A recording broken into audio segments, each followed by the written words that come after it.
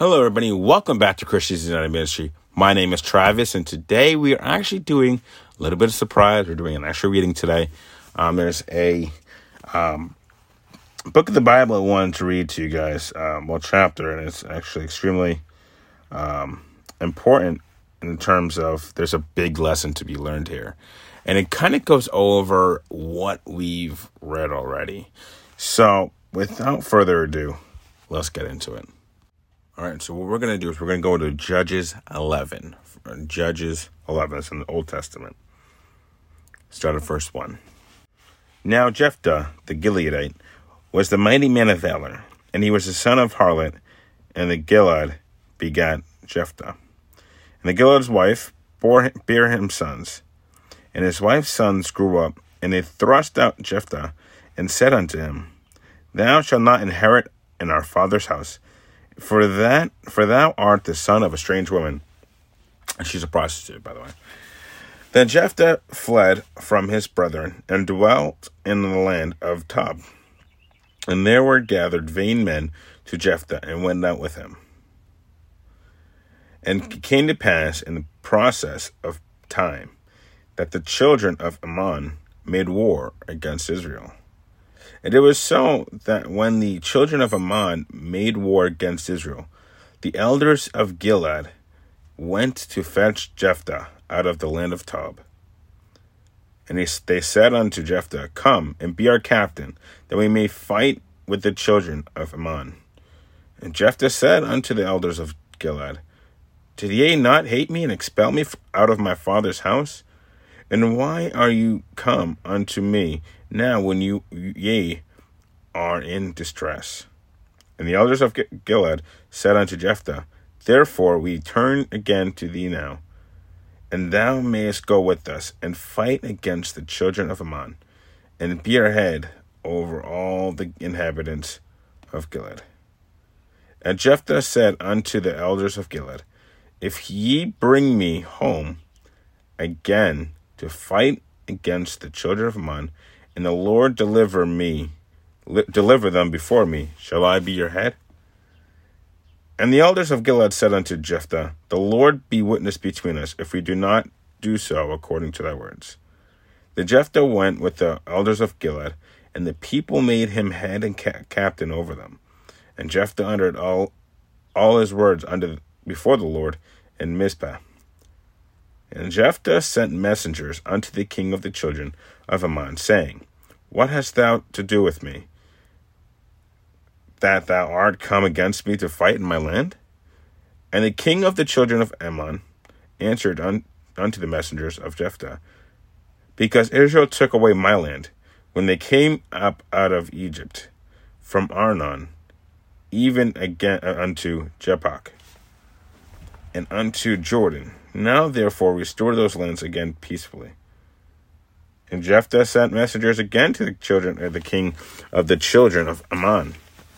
And they said unto him, Thus saith Jephthah, Israel took not away the land of Moab, nor the land of the children of Ammon. But when Israel came up from Egypt, and walked through the wilderness into the Red Sea, and came to Kadesh, then Israel sent messengers unto the king of Edom, saying, Let me, I pray thee, pass through thy land. But the king of Edom would not hearken thereto. And in like manner they said unto the king of Moab, but he would not consent. And Israel abode in Kadesh. Then they went along through the wilderness, and encompassed the land of Edom, and the land of Moab, and came by the east side of the land of Moab, and pitched on the other side of Arnon, but came not within the border of Moab, for Arnon was the border of Moab. Moab. I don't know how to say it, I'm sorry. And Israel sent messengers unto Sihon king of the Amorites, the king of Heshbon. And Israel said unto him, Let us pass, we pray thee, through thy land into my place. But Sihon trusted not Israel to pass through his coast. But Sihon gathered all his people together, and pitched in Jaz, and fought against Israel. And the Lord God of Israel delivered Sihon and all his people into the hands of Israel, and they smote them, So Israel possessed all the land of the Amorites, the inhabitants of that country. And they possessed all the coasts of the Amorites from Arnon even unto Jabbok, and from the wilderness even unto Jordan. So now the Lord God of Israel had dispossessed the Amorites from his people Israel. And shalt thou possess it? Will not thou possess that which Chemosh thy God giveth thee to possess? So whosoever the Lord our God shall drive out from before us, them will we possess. And now art thou anything better than Balak the son of Zippor, king of Moab. I'll just say Moab. Did he ever strive against Israel, or did he ever fight against them? Well, Israel dealt in Heshbon and her towns, and in Aroer and his towns, and all the cities that belong by the coast of Arnon, 300 years. Why, therefore, did ye not recover them within that time? Wherefore I have not sinned against thee, but thou doest me wrong to war against me. The Lord the judge be judged this day between the children of Israel and the children of Ammon. Howbeit the king of the children of Ammon hearkened not unto the words of Jephthah, which he sent him. Then the Spirit of the Lord came unto Jephthah, and he said, and he passed over Gilead and Manasseh, and passed over Mizpah of Gilead, and then Mizpah of Gilead he passed over unto the children of Ammon. And Jephthah vowed unto the Lord, and said, If thou shalt without fail deliver the children of Hammon into mine hands, then it shall be that whatsoever cometh forth of the doors of my house to meet me, when I return in peace from the children of Ammon, shall surely be the Lord's, and I will offer it up for a burnt offering. So Jephthah passed over the children of Ammon to fight against thee, and the Lord delivered them into his hands. And he smote them from Aroer, even till those come to Minnith, even 20 cities, and unto the plain of the vineyards, with a very great slaughter. Thus the children of Ammon were subdued before the children of Israel. And Jephthah came to Mizpah unto his house. And behold, his daughter came out to meet him with timbrels and dances. And she was his only child. Beside her, she had neither son nor daughter.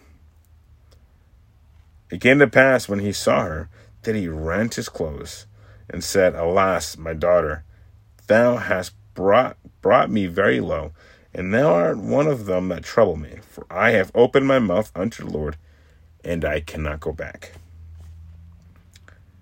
And she said unto him, My father, if thou hast opened thy mouth to the Lord, do to me according to that which hath proceeded out of thy mouth. Forasmuch as the Lord hath taken vengeance for thee of thine enemies, even the children of Ammon. And she said unto her father, Let this thing be done for me. Let me alone 2 months, that I may go up and down upon the mountains, and bewail my virginity, I and my fellows. And he said, Go. And he sent her away for 2 months, and she went with her companions, and bewailed her virginity upon the mountains. And it came to pass at the end of the 2 months, that she returned unto her father, who did with her according to his vow, and which he had vowed. And she knew no man. And it was a custom in Israel, that the daughters of Israel went yearly to lament the daughter of Jephthah the Gileadite 4 days in a year. So you may be wondering, what message is Travis bringing us today? Or not Travis, God. What God is Travis pointing? What message is God giving us that Travis is pointing out? That's the right way to say it. Now, before we get into it, I did go in and I was listening to pronunciation of Jephthah and Gilead. I guess I didn't scroll all the way down to Moab or Moab or what is the other one? or something like that. But the message I'm pointing out is, like, so a little bit of backstory is this, Jephthah was son of a prostitute and his father. And his father went out with his wife, had children with his wife, not the prostitute. So the father's new sons kicked him out. They said, listen, you're a son of a prostitute. We don't want you. We don't want you. So they kicked him out, and he ended up leaving. Now, he's a good fighter. He was a very good fighter, and that's why they wanted him.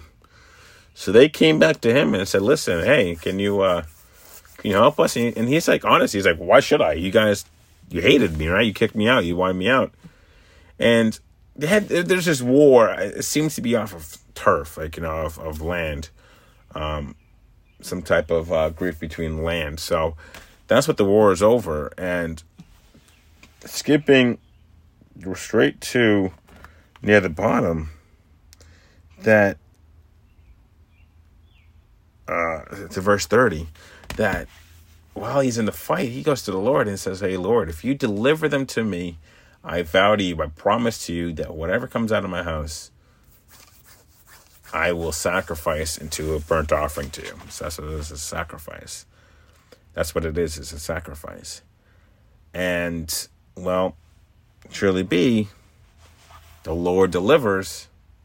And as we know from the chapter, his daughter's the first one out of his house.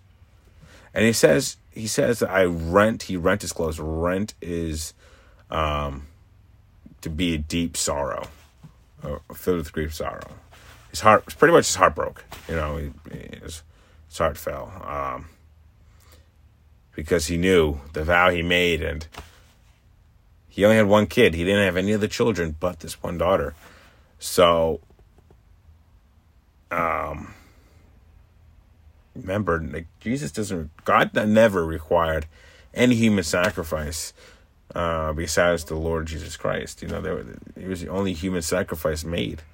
We do see it a little bit in beginning where with Abraham and his son, but you also got to remember that Jesus did stop it. God did stop it, rather, with the giving him the animal sacrifice. And what's important to note is, why is God telling us this? Well, he's telling us this because, remember, back in Matthew 7, we're not supposed to make vows or promises. We can't control anything. We can't control outcomes. We can't control the hairs on our head or anything. So we shouldn't be making vows, especially to the Lord Jesus Christ, to God. And that's what happened. He made a promise to God, and it went south. And the point is like, what he teaches, that you have to follow your promises to God. You have to. If you make a promise, you must obey it. And you can't just pray. The Bible says you shouldn't pray. You shouldn't just repent and say, "Oh, it's my bad. I made an error," because he'll curse your words. So when you make a promise, you have to stick to it. And that's why he did what he did. He didn't like. And then one thing that's kind of think about this. She's a woman. I'm thinking maybe teenage years to young adult. Doesn't specify, but she was just told that she's going to be sacrificed, and she says, well, just give me 2 months. Now, I'm not coming. If it was me, I would never come back. I'd be like, done, running away. But no, she comes back. She's bewailing her virginity. Bewailing means to express regret, great regret, remorse, because it's our duty to reproduce, and since he didn't reproduce, it was a tradition of Israel. She goes up in the mountains and bewails her virginity, her disappointment, her regret for not having children. So, I wanted to make this quick episode based on how important the word is. How important. When we say something, we must mean it. And when God says something, he definitely does mean it. So, and that's also, it's just an example of why we shouldn't make promises. Let our yeas be yeas and our noes be noes. If you were a man of your word, right? Your yeas were always yeas, your nays were always nays, and you would never need a promise. Because when you make a promise, you have to keep that promise, no matter what. And since you can't control it, well, probably shouldn't be making the promise. Right? We can kind of agree there. You shouldn't be making promises you can't keep. So I want to thank everybody once again, for coming back to today's episode, to the podcast. Tomorrow we will be doing the Revelation 2. And so on and so forth. So today was just a bonus episode for everybody today. Again, this was from Books Judges, chapter 11. Thank you. My name is Travis. This is Christians United Ministry. God be with you.